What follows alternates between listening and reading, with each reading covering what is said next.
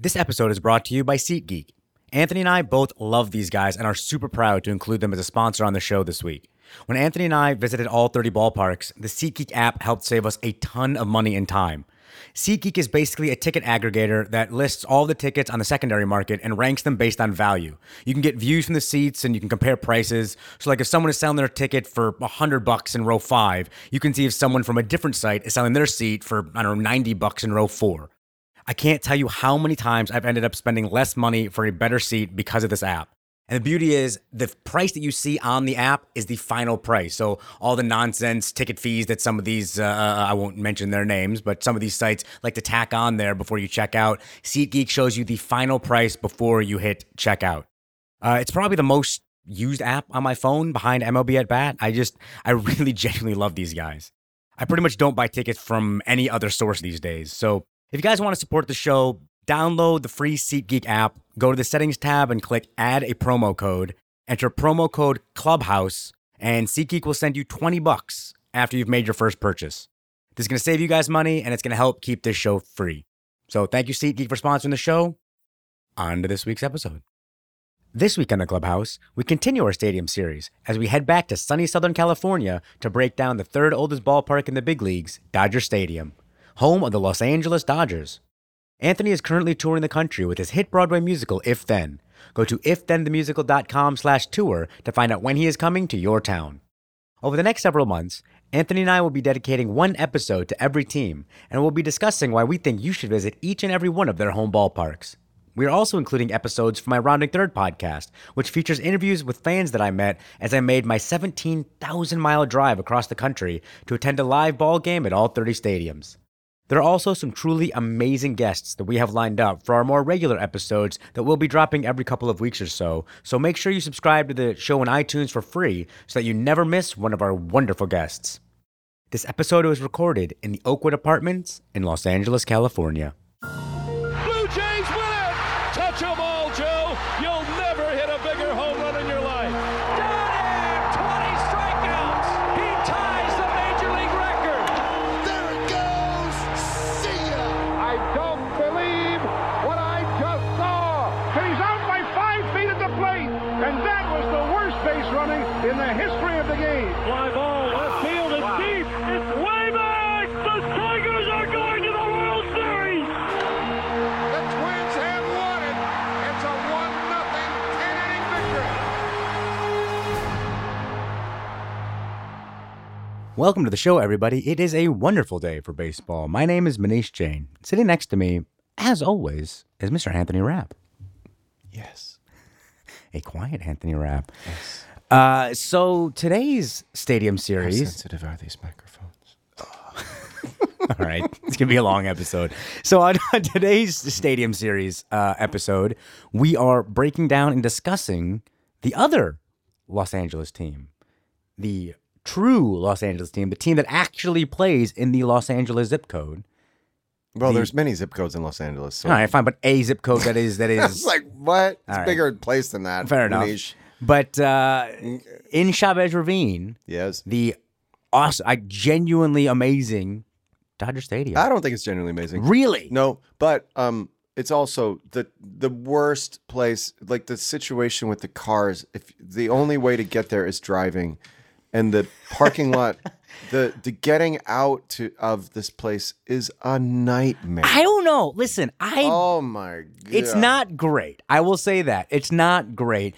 But having been a gentleman who is driven to all 30 stadiums, except for like New York and Chicago and some of the places, getting out of all these stadiums is terrible. Getting out of every ballpark is annoying because you've got 30, 40,000 people trying to all go out the same exits. Okay, well. And so I look, LA traffic is bad because LA traffic is bad. We all know that. But getting out of the ballpark I genuinely don't think that it's any better or worse, except for in Oakland. When we go back to the other thing I forgot to mention in our Oakland episode is the way that they do their traffic is unbelievable. They have it's possible. You see, yes, you see, they Manish, have it's this possible. great in and out, but they're the only ballpark in I'm the just country saying that does it's it, possible. where they do a great kind of in and out zigzaggy thing of getting people in and out beautifully. Yep. And so they do it well. But yeah, no, obviously the traffic there is bad. So But what? But what? here's the one thing that traffic gives you an opportunity. So I was really annoyed when I went to Dodger Stadium for the first time because the gates don't even open like for the parking lot until 5 o'clock or 4 or whatever, like until. So normally it's the gates for the ballpark open 2 hours before home first pitch, but this time the outside gates, the actual parking lot weren't even opening. We're just like, oh, what are you doing? Like, now I'm gonna have to actually drive and park and do all that. You're cutting into at least a half an hour, 45 minutes of my ballpark enjoyment. But what that does is there's a lineup of people that will start showing up at 1, 2, 3, 4 o'clock outside of the ballpark, and they'll just kind of park their cars and get out of their cars and start chatting or start throwing a baseball around. Or there's kind of a makeshift tailgate on the street outside of the actual stadium. And I walked up and down the lineup of cars there and just started chatting with random people. And it was really, really kind of fun. That's cool. And a really cool communal type, experience of we're all frustrated in this together, but we're all talking about baseball. Sure, yeah. I met this awesome family from Vegas who comes into Dodger Stadium every year to watch a game, and I interview them for the Rounding Third segment of this podcast, which you'll hear in a bit. But, it's just, I interviewed this other gentleman who has been going to games at Dodger Stadium since 1962 and was there during their inaugural season. It's a pretty cool experience. The only time I've been to a game is 2004 when I was touring with Little Shop of Horrors, and I got to go because I sang the national anthem at a game, which was a very cool thing to do, which I've only done at like 3 ballparks now. But I didn't get to go. The game I sang, for which I sang the national anthem was actually a performance night, so I had to sing the national anthem and quickly leave and get to the show. But then they gave me tickets to another game. Okay, good. So but when for whatever reason, I don't know why, but when they give you these tickets, they're not good seats. Yeah. I don't know what, it's weird to me. Yeah. I mean, anyway, so it's okay. It wasn't a terrible seat. It was an upper deck, left field seat. But my memory of the game, there were 2 crazy things. Well, one is crazy and one was cool. There was a young woman sitting in my row with like the face paint. I mean, the Dodgers fans are pretty. Oh, they're great. They're pretty intense. I love Dodger fans.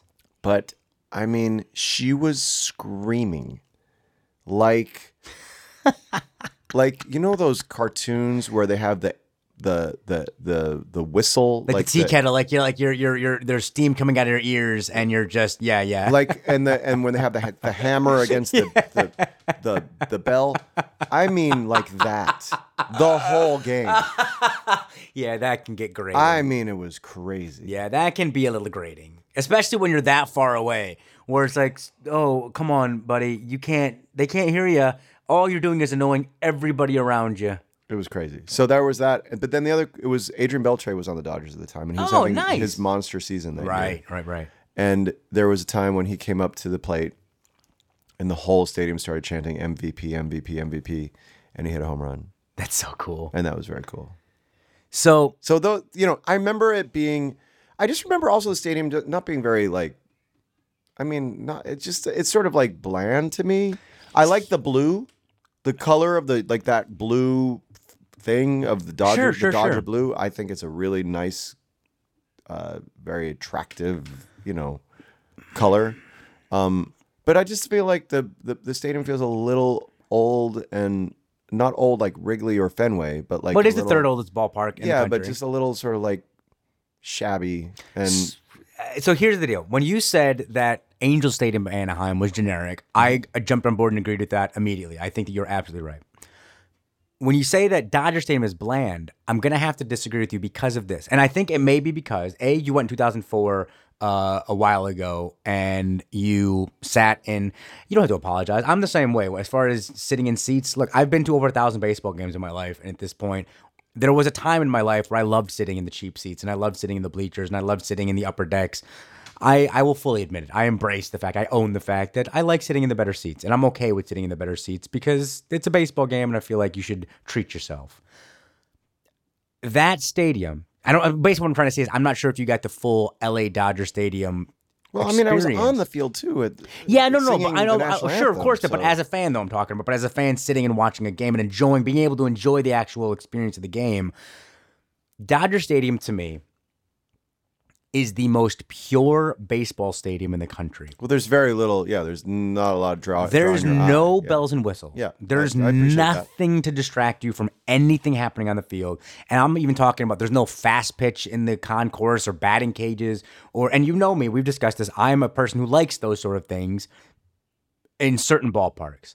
But when I go to Dodger Stadium, so now I've been there a bunch of times, and in the 2015 season, I think I went to maybe 7 or 8 games at Dodger Stadium. I went to a bunch of games at Dodger Stadium, and every time that I went, it was just, you can feel it when you walk through the parking lot, that massive parking lot, and you walk into the stadium on kind of the top level, on the upper deck level. You kind of walk in and you then have to go down to get to your seats. And you just, it's a beautiful view of the ravine. The palm trees are out there and look gorgeous. And the sunset looks absolutely beautiful. I love the color of the seats. It is kind of scary in the upper decks. I got a bit of vertigo on the upper decks because it's super steep and the railings aren't very high. So it feels very precarious. But I don't know. When I'm there, I just feel. And obviously, you got Vin Scully. You can hear but his you voice. can't hear him while you're sitting there. Before the game, like he'll come up on the big screen there, and you can and so you know he's there. Yes. You can feel his presence. Yes. At least for another season, you'll be able to feel his presence there. Don't I know. make me sad. I know. Preemptively. That makes me preemptive sadness. very, very sad. But I really genuinely do really love Dodger Stadium, and I think that. For pure baseball nerd fan. Because that's the other thing, 2004, while you were a baseball nerd then, you weren't what you are now. Your baseball nerddom has exponentially grown since then. Sure. And so I think you would appreciate it more now. I think just sitting there. So maybe next summer, if we get a chance to do it, we'll sit, sitting behind home plate there or sitting along the first base side there. Next summer, I'm traveling the country with. If then, I don't know. What are you doing with your life? Why are we doing this? Why? Let's just quit your job and let's just go to baseball all day. Well, no, you're done in September, so maybe I know. Well, fine, maybe not next year, maybe 2007. At a certain point, you and I need to go back to Dodger Stadium so you can fully embrace and appreciate, because it actually is another one of those stadiums that. I'm not going to say gets forgotten about, but isn't talked about when talked about, one of the better stadiums. And when it comes to baseball, if you are someone who just wants to go and for 3 hours just talk about baseball, I think Dodger Stadium puts you in the mood to do that more than any other stadium. Cool. Before the game, they do some awesome stuff where, because it's LA, they do a wonderful job with this red carpet stuff and this velvety rope thing, which is I love. Where I'm not sure if they do this every game, but several of the games that I've been to, they've done this. Where, and I think it's open to absolutely anybody if you show up early enough. You kind of line up on the visitors' dugout side, on the third base side, and they will let X amount of people onto the field in a kind of roped off section. For 5-10 minutes at a time to try and get autographs and to try and meet some of the mostly they annoy the visitors dugout more than the home dugout, which is probably smart. But the first game that I went there, Dusty Baker was managing the Reds, and he stayed for good 10-15 minutes signing autographs for people and chatting with people, and they do a really great Dodger. So exactly. So they do a really great job of fan outreach there. The Dodger dogs are the most overrated hot dog on the planet Earth. I know you would not have had one, but nope. The Dodger dogs are just like Farmer John's hot dogs. They're just hot dogs. There's literally nothing special about them at all. So good on you, marketing department, for creating this mythos of the Dodger dog, but it's not a great hot dog. Okay. So yeah, I mean, I love Dodger Stadium. I think it's fantastic. I think it's a purely baseball stadium, and I think everyone out there. I mean, you do think people should go visit it, right? 100%. Yeah. And I would like to go back. I would. Sure. And I was like I said, I'm very honored that I got to sing the national anthem there. Yeah, it's got to be fun. I don't have a problem with Dodger Stadium. What are the acoustics like in some place like that? I had to have headphones in that one, I think, because different places the way that they do that. There's always like delay and slap. Yeah. Sometimes they put a little monitor in front of you. Sometimes you have to put in headphones. In that case, I had to put in the headphones because it was so crazy, the slapback. Really? So that I would not have been able to sing because it was like practically like a 1.5, 2 second delay kind of thing. Well, I mean, that's all right. Maybe that's your next goal. You did your one bucket list. Maybe let's see if we can get you to sing the national anthem in all 30 parks. Sure. That would be fun. But okay. Well, I think that is probably going to do it for this episode of the Clubhouse podcast, at least. You've got some great interviews coming up on the Rounding Third section of this podcast. Ooh, airplane. Got distracted. ADHD boy heard an airplane and got super distracted. Edit point. Yeah, edit point is correct. So that's going to wrap up another episode of the Clubhouse podcast. Thank you so much, Mr. Rapp, for listening, for being here. And I was listening also. You were also listening. The Rounding listening Third. and talking, The as Rounding, we do in life. The Rounding Third section of this, you're going to get a continuation of, for any of you who just jumped on board with this episode, go back to the Mariners episode and listen, because you've got kind of we're in the middle of quite the saga of me almost having to stop my 30 stadium tour and my body completely breaking down on me. But you're going to continue to hear some pretty fun stories about what happened on my 30 stadium tour when I had to drive from Los Angeles to Seattle, from Seattle back to Los Angeles, and then from Los Angeles to Minnesota. It was a crazy week of driving, but we will see you next time here in the Clubhouse. We're just going to take a brief break so that I can tell you how to get in touch with Anthony or me. You can follow us on Twitter @ClubhousePod. Visit our website, clubhousepodcast.com, for extensive links and information about some of the baseball moments we discussed on the show. There are also photos from our cross-country road trip for you to peruse at your leisure. We love hearing from our listeners and getting you involved with the discussion, so please email us at clubhousepodcast@gmail.com. Tell us about your favorite baseball stories, your favorite baseball films, why your team or ballpark is so special. Or honestly, just if you want to say hello. If you are a new listener to the Clubhouse podcast, welcome. For more great baseball conversations, take a look at our archives, like our chat with the president of Mile High Sports, James Marilat. In this clip, James tells us why he missed the 2007 World Series, which featured his beloved Rockies. I had tickets to Game 5. They got swept. I was in Mexico for a wedding. I missed every single game. Didn't watch a single World Series game because there is no safer thing to do in Colorado than plan a wedding in October. You have no chance of having the World Series be a conflict except that year. I was in Reagan International Airport when they lost Game 4. I was in the D.C. airport watching the final out of Game 4 to see the World Series end. Wow. Yeah, it's kind of a bummer. Welcome, everybody, to another episode of Rounding Third with Manish Jain. Today's episode, the Los Angeles Dodgers and Dodger Stadium. I have a packed episode for you today, starting with two different interviews that I did. One with a gentleman who was in attendance in 1962, the first year that this lovely stadium was in existence, and another one with a family from Las Vegas who makes the pilgrimage every single season to catch at least one game at Dodger Stadium. I also have another brief story about my wonderful mother who joined me for this leg of the tour, as well as just my thoughts on the city of LA. Because for those of you who listen to my podcast about the Los Angeles Angels of Anaheim and Angel Stadium, you may have gotten the impression that I was severely disappointed in my experience at Angel Stadium, more specifically with the fans that were sitting around me. Now, luckily, the Southern California fan base redeemed themselves in a big bad way because the environment at Dodger Stadium was electric. It was so much fun. It completely changed my perception of what it is to be a California baseball fan. So as I mentioned earlier, this is the third oldest ballpark in America.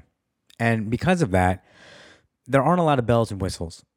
You know, when you walk around the stadium, you don't really see a lot of the modern amenities, the kids' fun zones, the batting cages, the speed pitches, the video game area, the cell phone charging station, whatever it is that is included in all of the modern ballparks doesn't exist in LA. And to be honest with you, it adds to its charm. Obviously, one of the things that I've loved about doing this tour this summer is that every single ballpark is so unbelievably unique and different that you can never really have the same experience twice. While a lot of the stadiums do have similar amenities, when you come to a ballpark like a Dodger Stadium that really has nothing but the baseball on the field, it's a refreshing change of pace. You know, when you walk around, you're smelling baseball, you're feeling baseball, you're hearing baseball, you're seeing baseball. It is an exclusively baseball experience. And while I thought that may not be for everybody, you know, my brain, I thought, how are they going to be able to fill such a large stadium night in and night out when all they really have is baseball? I was pleasantly surprised at how many fans I saw not only in the seats, but staying in their seats until the final out. Now, to be fair, it was a Friday night. The Dodgers' ace, Clayton Kershaw, was on the mound. It was a gorgeous night. There was a fireworks show after the game. And the Dodgers were heating up a little bit in the standings. So it was the perfect storm to bring everybody out to the ballpark. But you know what? I've been in a lot of stadiums with relatively similar circumstances, and the energy is not the same. The excitement level isn't the same. You might be able to pack the ballpark, but the buzz in the stadium is not the same. At Dodger Stadium, you could feel the hope in the air. You could feel the excitement in the air. You could feel the fans ready to explode. And by the end of the night, Kershaw gave them a reason to. Now, I've been lucky enough to watch Justin Verlander pitch for the entirety of his career in a Tigers uniform. And for you Dodger fans out there, I just got to tell you, you need to appreciate what you're seeing because Clayton Kershaw is some kind of special. I know, shocking, sorry. That was pretty much the dumbest thing I could have said. Of course he is. That's not saying anything new or unique. I've gotten a chance to see Kershaw pitch a couple of times now on this tour, and every time I've seen him, he just goes out there and throws strikes, and it's kind of a masterful performance to see. Anytime he's on the mound, I know it's going to be a quick game, not just because he doesn't give up a lot of hits or because he works quickly. It's just there's a rhythm that he gets into that is almost mesmerizing. When you watch it live and you're not a slave to the endless camera cuts and commercial breaks and everything that you see on television, just watching him get into his motion, throw it, just there's a rhythm to it that is very captivating and a lot of fun to watch.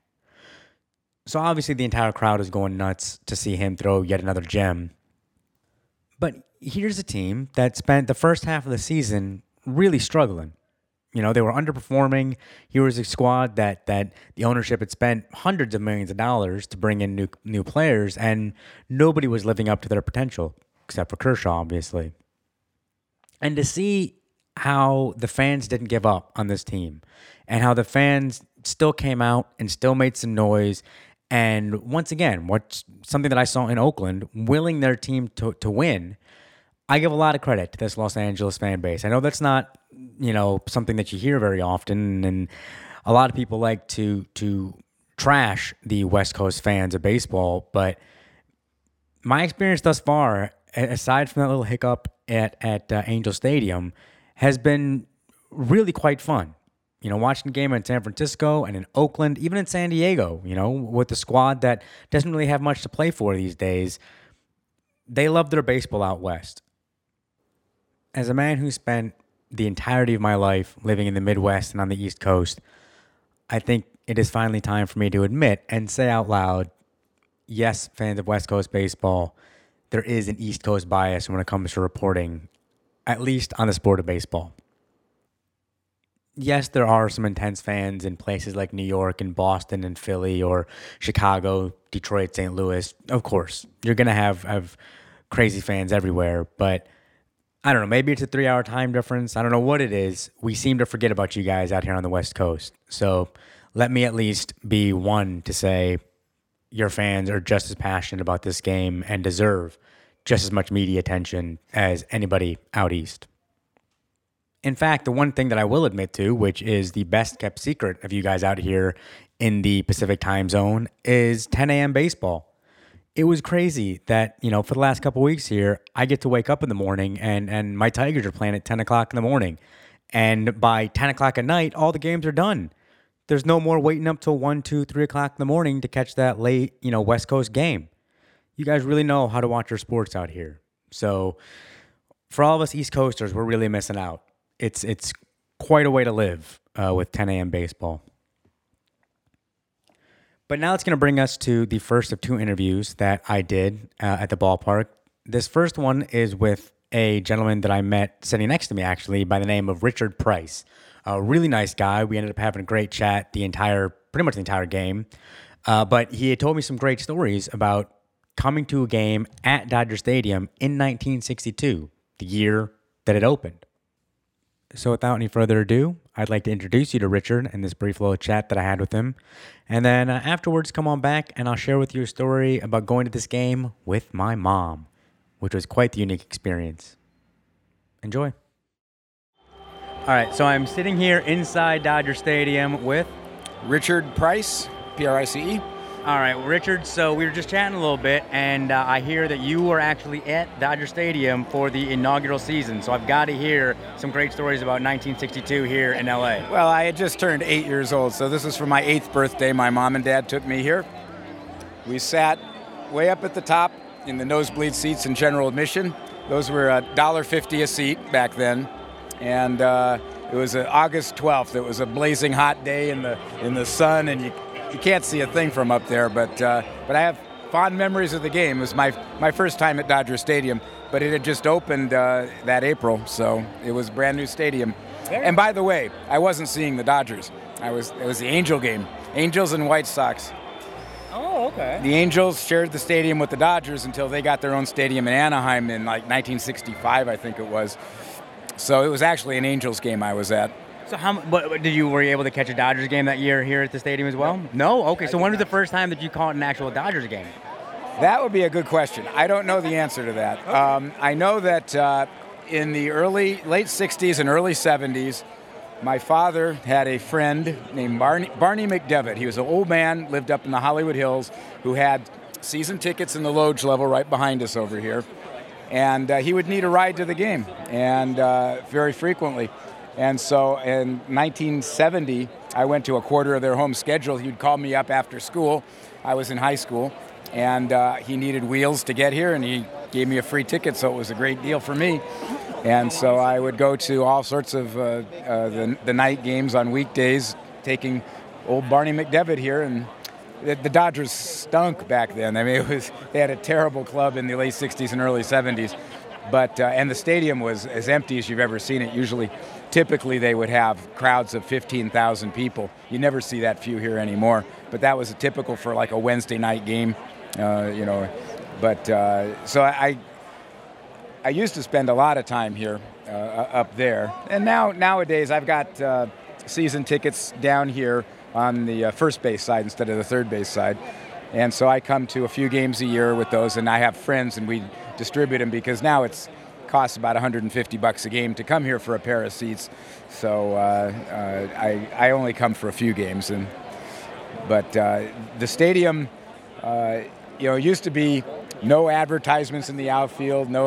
All you used to have was the Union 76 signs up above the two scoreboards, and that was it. And as time has gone on, I guess all stadiums do all the advertising everywhere. Hold on 1 second. We got a double play right there.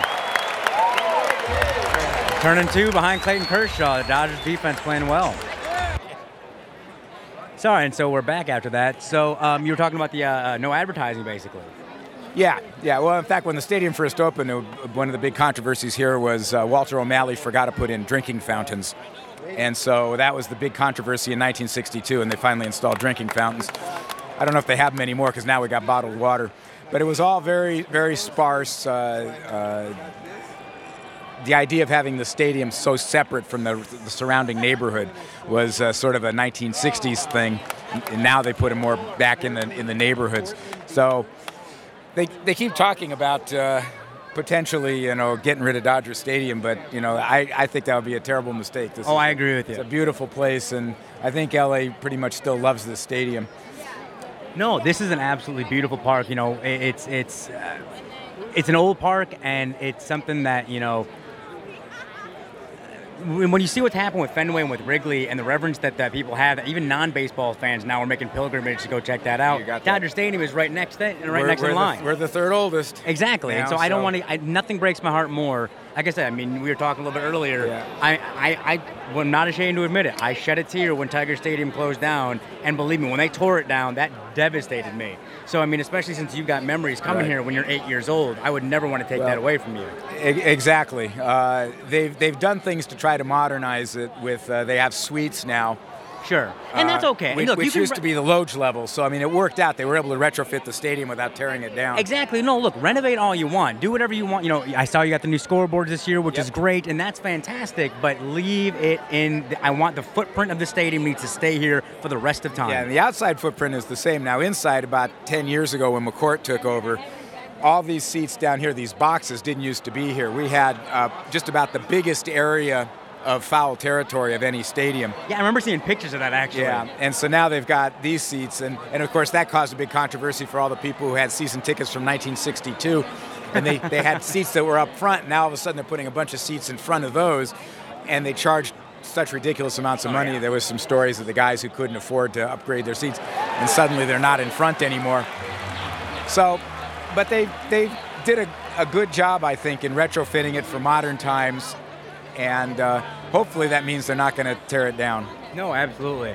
So, all right, if you could just give me, we're going to wrap this up pretty quickly, but I just wanted to get a couple of your kind of just favorite memories that stick out to you over your entire lifetime of just, coming here and seeing a game at Dodger Stadium. Just what is quintessentially LA baseball?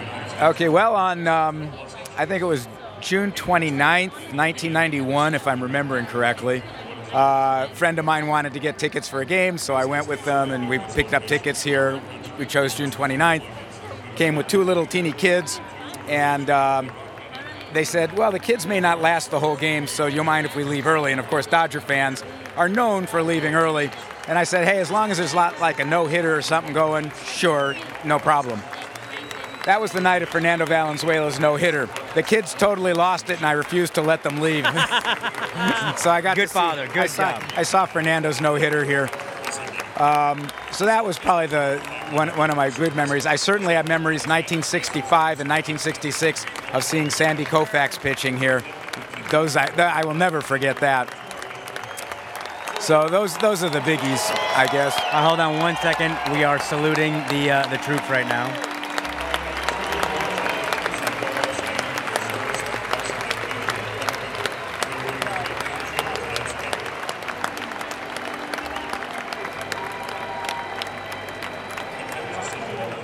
All right. Okay, so and another fun set of games was in high school. They had something called A Student Night.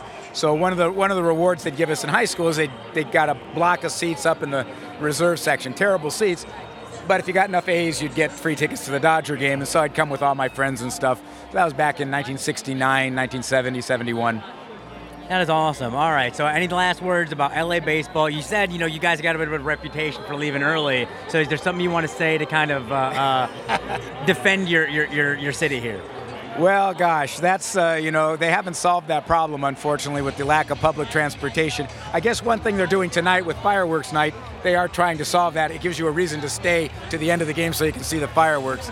But Dodger fans, we're always way up there in attendance among all the major league teams. So even though we have a reputation as being fair-weathered fans who leave early in the game, I think we got a good set of fans, and it's always fun to come to the stadium and meet folks like you. Well, and I will attest, even though I'm coming from out of town, so I will be the one that's the voice of reason here. The traffic here is ludicrous, and I had a bit of a heart attack when I saw the parking situation here in... what you got is a Friday night game in the summer with a Kershaw pitching and a team that's in first place. So, we've got... It's the perfect storm. This is the perfect storm exactly. to be here until 3 o'clock in the morning. So that's all right. We'll just all have fun and party together. All right, well, thank you so much for joining me today. I really appreciate it. You're very welcome. And we're back. I hope you enjoyed my brief little chat there with Richard. And like me, I hope now you can't get the sound of organ music out of your head. That is one thing that I absolutely adore about many of the ballparks that I've visited, is that they still employ a live organist on staff, which if I had my druthers, all 30 ballparks would have a live organist on staff for all 81 home games. Now, I do have to make a quick correction about something that I said at the end of that interview, and that is in regards to the Los Angeles traffic.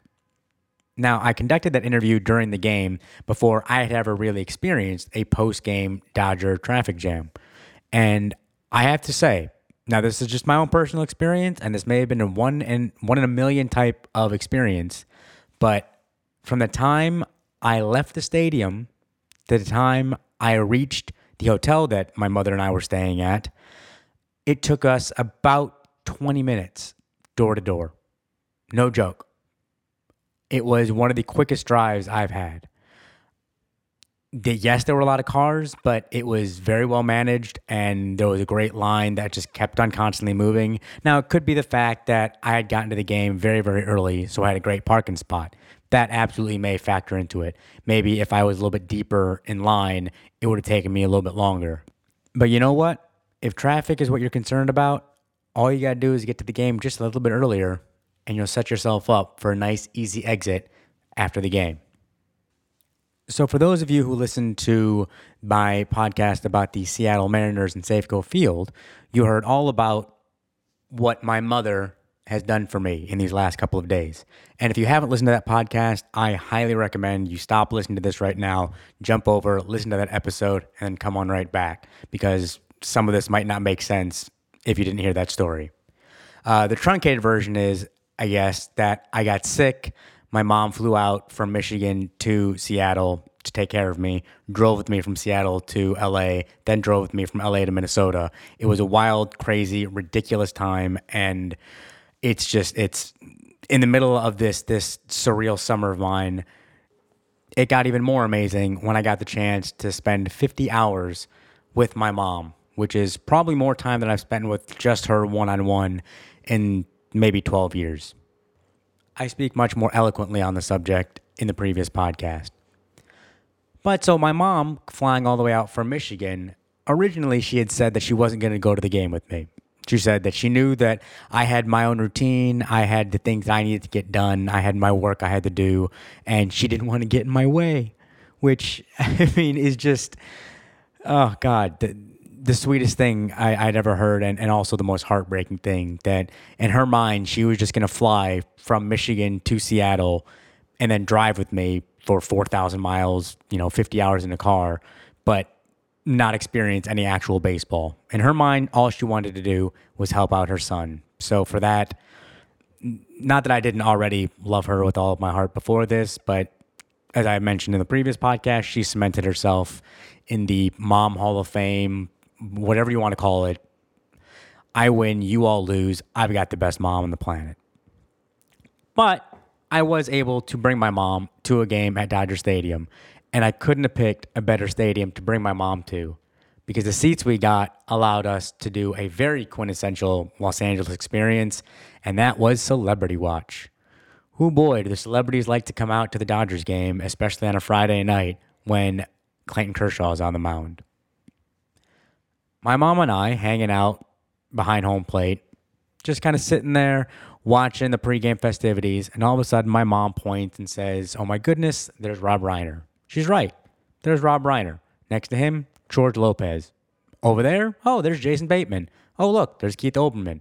Of course, my favorite, there's Magic Johnson. Sure, he's the owner of the Dodgers, so, that's kind of cheating, but still, Magic was in attendance, and that was a pretty cool thing to see. There was also Eric Stonestreet and Bryan Cranston throughout the first pitch, and the list goes on and on. It is, if you want to see celebrities, forget going to Hollywood Boulevard or whatever I don't even know what the cool people watching places are in LA. It's Dodger Stadium on a Friday night. That's where you got to go. The one thing that really stuck out to me, though, which was fascinating, was watching all of these celebrities and how in awe of Magic they all were. you'd think at a certain point, once you reach some level of fame, a level like a Keith Olbermann or forget Olbermann, like a Rob Reiner, who's been around for decades. But when you see him going over to talk to Magic and getting his picture taken with Magic and laughing at and really trying to impress Magic, it really proved to me how no matter who you are, we all put athletes on a special type of pedestal. Some people like to look up to actors or musicians or whoever it may be in the entertainment field, but we all seem to have the same level of reverence towards the legends of the game. There's just something truly unique about what an athlete can do. Where I figure,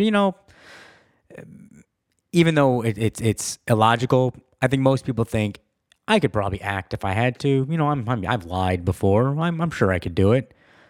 But being a professional athlete is something that, very, very young, most of us realize it's just never going to happen for us.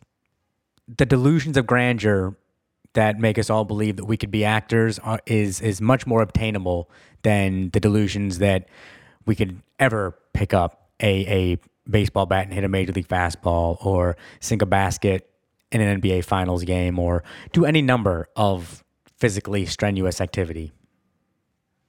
And before I move on, I want to quickly say, because I know that if my mom does listen to this, she might get a little upset with me if I make her sound like all she was doing was watching celebrities. She genuinely was enjoying the game as well. She's not someone who is, a giant baseball fan. She doesn't really watch it too much on TV, but I've gone to games with her before, and she's always said that she likes watching sports through my eyes, which I've always thought was some kind of special bond that her and I have had together.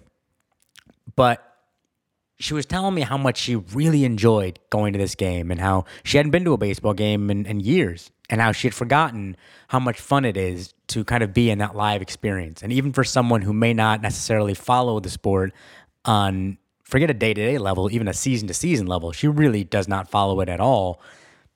Showing up to the ballpark is something that she says she could do pretty much anytime. Now, I know I mentioned at the beginning of this podcast that I was going to touch on my experience eating a Dodger dog for the first time in my life, but I just noticed how long this episode is, and I've still got one more interview to share with you. So in an attempt to keep the running time of this podcast at some type of manageable level, I'm just going to refer you to my post on the matter at roundingthird.net. If you check out the Los Angeles Dodgers entry on the website, you'll hear all of my thoughts on the Dodger dog. I am also beginning to realize that I am terrible at transitions. You'll have to forgive me and my crazily ADHD brain, but you're just going to have to jump from topic to topic with me, because now it's time for me to introduce you to a family that I met while waiting in line to enter the stadium. Dodger Stadium is a bit unique in the sense that not only do their gates not open until 5 o'clock, their parking lot actually does not open until 5 o'clock. So what happens is you get a long line of cars just parked outside of the gates, and people kind of doing a pre-tailgating to the tailgating that are going to do at the parking lot in the middle of the street, basically. So this allowed me to walk up and down the cars and chat with several different people until I finally met this family from Las Vegas. They drive in at least once a year to catch a game at Dodger Stadium. And I ended up chatting with the mom, the dad, and the young daughter, who had some interesting views on why she loves baseball and how modern technology has helped to teach a younger generation how the game is actually played. So I hope you enjoy, and I'll see you in a couple of minutes on the other side of this interview. All right, I'm standing in the, I guess we're just going to call it the converted parking lot here outside of Dodger Stadium. The gates don't open until 5:10, so everyone's just kind of hanging out in their cars. But I'm here with Luis Olmos and Misty Olmos. So Luis and Misty, you guys are both diehard Dodger fans, have been your entire life, but you live in Vegas. So how often do you get a chance to come out to the ballpark here? Well, what it goes down to, because my daughter plays not once a year, but we come down here trying to make a game once a year because she's in traveling ball. And obviously a lot of the softball talent is in California, so we always come down here for it. So for sure, once a year we have to make it. Anything above that is just a beyond and above our expectations for just being a Dodger fan. So I want to get a couple of brief stories about what kind of brought you to baseball, and more specifically the Dodgers. You know, when you guys were kids, or if you came to it a little bit later in life. Just what brought you to the Dodger blue? Well, from myself, born and raised in Commerce, California, to where the older brothers, everybody was a Dodger fan. So basically, I was bred a Dodger fan from the get-go. Nothing but Dodger blue. My wife here. Do you want me to tell it, or you want to say it? No. I actually used to come with my mom for Mother's Day every year. That's awesome. Yeah. No, so we grew up coming here. I had what are the flags called in my room? Pennants? And the pennants in my room. Yeah, every Mother's Day, if they were home, my mom's boyfriend would bring us for Mother's Day. So I grew up coming out here for Mother's Day. You know what? No disrespect, but I'm going to focus on her for a minute because that makes me super. So one of the things that I've been trying to find at all the ballparks is more women who are coming to the ballpark and not just coming because their husbands or their boyfriends or their sons are interested, but the fact that you came with your mom is something that really touches me. That is something that, so you guys bonded over the game of baseball. Yeah, no, I bonded over it. I didn't know too much. She wasn't talking to me, but, we always had that Mother's Day thing, so it was our thing. No, and look, as long as you're inside the park, that's all that matters. You don't need to, you can leave the nerdy stuff to people like me. I'll sit there with my little scorecard. As long as you're just there enjoying the ball game, that's all I ask for. No, I totally did. I sat with my mom. We enjoyed buying stuff, watching the games, just chilling like that, getting our little pink bats, waiting for seventh inning when they would sell the little bats. Remember that, babe? Selling the bats after seventh inning because you used to be able to, just go in there and chilling with my mom. That's it. I mean, that's awesome. I didn't really know the game then, though. I never really paid attention to the game. He's the one that kind of introduced the game to me. So now, did he teach you the game as well, or? I know the game because of him. So that is beautiful, man. I really like to hear that. Of it. 17 years. Yeah. That is absolutely beautiful. That really warms my heart because, nothing kills me more when I see a husband or a boyfriend drag their poor girlfriend or husband or wife and just make them sit there and not tell them anything and, and talk down to them and act like, this baseball is my thing. So the fact that you were able to bring her into this, now you guys come together and you're decked out in your Dodger gear and you're decked out in your Dodger gear, that really is awesome. No, we love it. Once a year we got to hit it up. Yeah, no, it's with the game itself and whatnot, and trying to breed in the new ones coming up too. Like Marissa, she's a diehard softball, baseball, to where the point to we pretty much learn the game thanks to TiVo and stopping the games in situations like she's a catcher, outfielder, and it's like, hey, what pitch are you gonna do here? You could pause and go. To the point to where she understands and realizes that what are these professional pitchers going to be throwing next, and the point to where she's like, what are you guys doing? We've all been to that point to it's like, what are they thinking? And for her at a young age to be doing the same thing, it's like, because you're studying it, you're learning it. You're not just doing it to become a fan, you're doing it because, you know what, you appreciate the game. And that goes huge. All right, hold on. So which one is your daughter first? This one right here. This is Marissa. She's our other diehard fan. These are teammates, but they both want to be sports trainers for the Dodgers. Okay, well, we'll get to you in a second. But so do you mind if I speak to you for a minute? All right, so what is your name? Marissa. Marissa? All right, so you play baseball right now? I play softball. Fast pitch. You play fast pitch softball. So this is something that I was talking to another friend of mine about. Softball is such a special, unique, completely different game. And nothing frustrates me more when I see some of my idiot buddies thinking that softball is some less than sport or that they can play. Because I've tried to throw a softball fast pitch and I look like an idiot. Like I cannot get that anywhere near the rotation that I'm sure you can get. So what do you, is softball something that you are drawn to, or is it because at a certain point they kind of stopped letting you play Little League? I've always loved playing baseball or just watching the game. It just always was a sport that I wanted to play, that I wanted to learn. I just loved everything about it. Well, I'll tell you, as much as I do love softball and I like watching it on TV, I'm going to try really hard over the course of my lifetime to see if we can get more women to actually play baseball, because that would be, that's something that I've wanted to see my entire life. And yeah, I'm assuming that you grew up wanting to be a baseball player and kind of softball came a little bit later. Am I right? Yes. See, and I like the fact you have softball, but I do think that it's a completely different sport. I think that comparing the two does a disservice to softball players. So if you could just tell me real quick, what was your earliest memory coming to a ballpark, either with your parents or your friends or anything like that? I don't really remember. I just remember from the videos that I've seen, just playing in the front yard, throwing a ball with my dad. It just. No, when we came to here. Do you remember the first time we came here with the Aglisi? It may have been too young. Okay. Oh no, was she too young? Oh, well, okay. Well, how many games do you get a chance? Your dad was saying about once a year. Do you get to come to a game? Sorry, can you just tell me one of your favorite memories of watching a game here at Dodger Stadium? My dad during batting practice got me a ball, and the ball right from them playing. Yeah, it's on my birthday. So that is so special. I'm going to tell you this right now. You look considerably younger than me.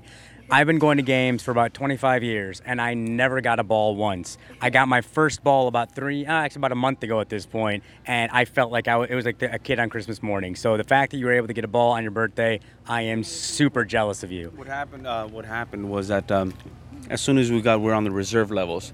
It was her birthday. We came in. We're playing against the Phillies, and at that time, Jason Worth, not really good fan appreciation with the Dodgers for what he did the year prior to him. So as soon as we get up in there, we get on the ledge, and then it was just like fate. As soon as we got there, there's a ball hit to Jason Worth, and then I had whistled at him, and then I pointed to my daughter and I said, "It's her birthday." And for some odd reason, he said, "Okay," pointed. The next ball that came to her, or to him, he just flung it perfectly right on the ledge, caught it, just handed it to her, thumbs up. And it was just one of those moments to when you get there, you're the first ones there. As soon as it happened, it was hats off to the cat, man. That's awesome. That's beautiful. It was fantastic. Yeah. It was At a that good point, moment. you didn't care about the problems with It Worth. was- You were just happy that he was a great guy to give her the ball. It was a touching moment. Her birthday, coming in, recognizing, he sees high-end contact, and it's like. I've been working in sports for the majority of my adult life, and I got to tell you, baseball players more than football, more than basketball, more than hockey. Regardless of what jersey you're wearing, it is amazing how much they take care of fans. Especially kids. It is crazy how they will go out of their way to either sign something or throw them a ball, just give them something special, which is something that doesn't really exist in football or basketball or hockey, at least to the level that it does in baseball. So. We still got that ball now, and till this day, like how you asked, what's that one memory that you got? And obviously on the point, a little hesitant, but you can't really. It's like it's your birthday. All you want is a ball, and it high end. Oh yeah, no, I'm telling. Like I said, I literally 25 years. Every time I went to a game, I would go home disappointed.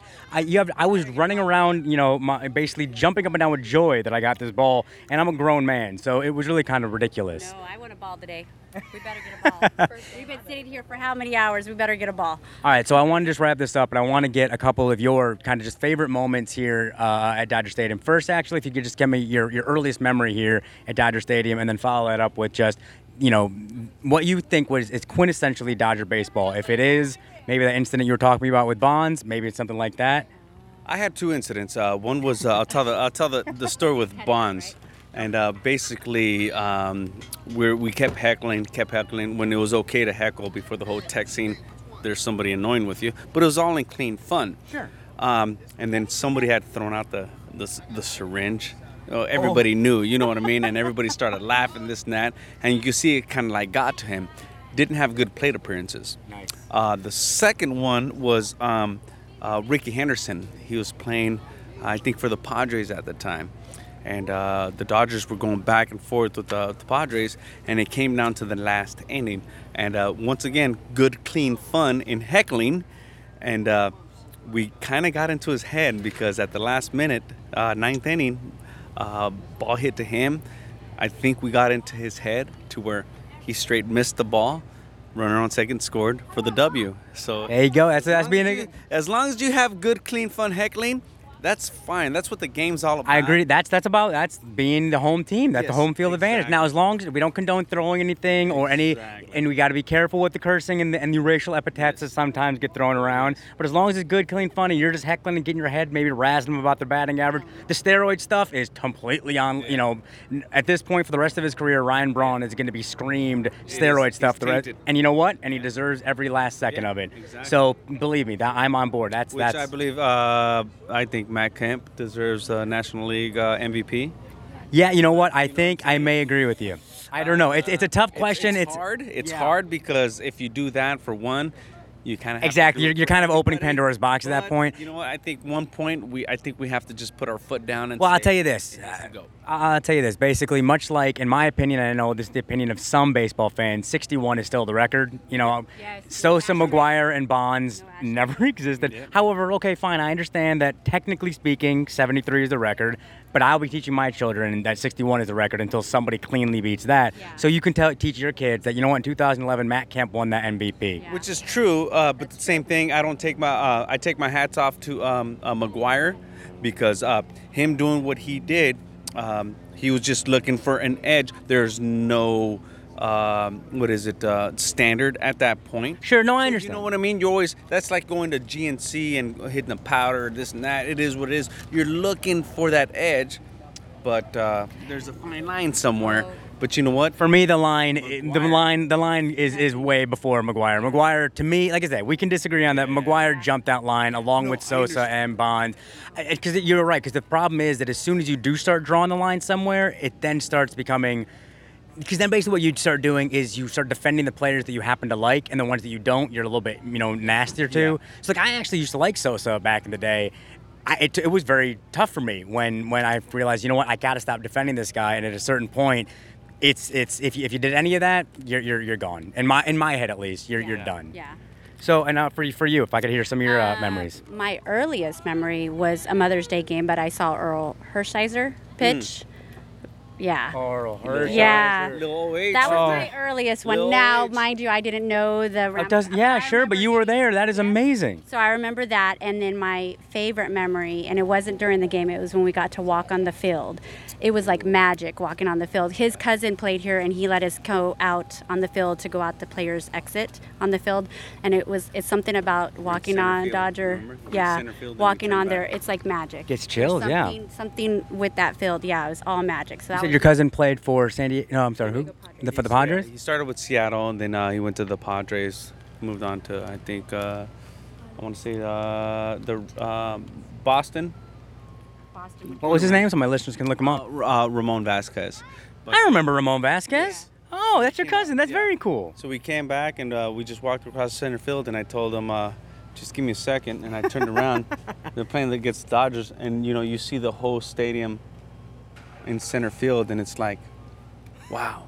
Well, it's wow. It was just hard. Wow. They always told us we weren't allowed, like we'd go watch them play in San Diego. We weren't allowed to cheer for the Dodgers because we're sitting with the players. I was like, that is the hardest thing. So we would sit there and just like lightly tap our legs, let's go. And what is it? You always want to get a signature from somebody, but then at that point, you really don't. Yeah, if you're an invited guest, you don't really want to bother anybody. But you know what though? Being on the field, I've told the story on the show before about my, or maybe I haven't. I'll tell a little bit later about. My experience walking actually on Camden Yards. I was able to walk on the field there and seeing in center field once again. When you look towards home plate, you feel like the smallest person on the planet, and you realize in that moment, oh my God, the guys that can throw a pea to home plate and throw someone out, play at the plate. It is mesmerizing to stand out there. I could tell you, I could one up you on there. Okay. And that is, how could you read a ball? Oh, you're absolutely right. How can you read a ball with all that distraction behind there? Oh yeah, no, with the lights, with everything, with the. No, I agree with you. They make it look so ridiculously easy on TV. But I mean, as soon as you're standing on the field, even sitting front row, at the ballpark doesn't do it justice until you're standing on the field and looking. It looks like it's a mile away. Everything looks so tiny. And to read a ball off the bat from center field. Yeah, when they're in AAA, whatever the field, the stands ain't as big. Uh-huh. Yes, it's a little bit easier. High school ball, college, whatever, you still could read the ball easy. But when you get on that big field, man, Whew. All right, so we're gonna wrap this up. Oh, please. Oh, this is your son, and your name is Antonio. All right, thanks, Antonio. This one thing that no other stadium has is Dodger dogs. That's what I've been told. I need to have me a Dodger dog here. They have the best food here. Carl's Jr. and the Dodger dogs, they're delicious. Oh, here, real quick. I feel like I ignored you, so tell me, what was your favorite memory of coming to a game here? Well, I don't have a specific memory, but I've always remembered just coming here with my family and just hanging out and watching the game. That's what baseball's all about. Once again, the only sport where it's still family entertainment, where you can bring the entire crew and actually enjoy yourself. American baseball. Absolutely. Well, thank you guys so much. I really appreciate you taking the time to talk to me today. No worries, brother. Nice meeting you guys. And that is going to bring us to the end of yet another episode of the Rounding Third podcast. I want to thank the Almost family and Richard Price for chatting with me before and during the game and just sharing with me some great stories about their time at Dodger Stadium. Any apprehension I had about Los Angeles baseball fans or any really negative thoughts that I had about the Southern California fan base was just completely evaporated thanks to these wonderful Dodger fans. They were loud, they were crazy, they were intense, they were passionate. It was a lot of fun. When this tour is all said and done, I'm not sure where I'm going to be living next. As I've mentioned on previous podcasts, at this point, I'm a man without a country. I left my apartment on May 28th. I've been living out of my car for the last couple of months here, and when it's all done, I don't know where I'm going to be living. I had never really considered the West Coast before, but I'm ready to admit that I may have been wrong about our left coast friends. To be completely honest with you, aside from the weather, I just can't get over how amazing 10 a.m. baseball is. But it's time for me to say goodbye to the Pacific time zone as I'm about to head east to Minnesota and a 30-hour trek across this great country of ours. So with that, as always, I want to thank all of you for joining me for yet another episode of the podcast. If you have any questions for me, shoot me an email at roundingthirdpodcast@gmail.com, or you can check out the site at roundingthird.net, where you can see write-ups and photos of all the stadiums I've been to thus far. And please follow me at Twitter. I'm at RoundingThirdMJ on Twitter. That's Rounding Third and then my initials, MJ. So join me next time as I continue to round third, heading for home. The home base for the Clubhouse podcast is the Bergino Baseball Clubhouse located at 67 East 11th Street in New York City. Seriously, folks, this is without a doubt my favorite baseball spot in the country. From the baseball-inspired artwork on the walls to the one-of-a-kind memorabilia for sale and the amazing baseball fans that are just hanging out on the bleachers inside the store, this place is the best. If you can't make it into Bergino's in person, please visit Bergino.com and pick up a gift for your father, your mother, your brother, your sister, really anybody in your life, or even just yourself. If you can make it in, make sure you mention the podcast and you'll get a free bag tag with any purchase. You can follow Anthony and I individually at RoundingThirdMJ for me and at AlbinoKid for Anthony. Thank you so much for listening. Have an awesome week.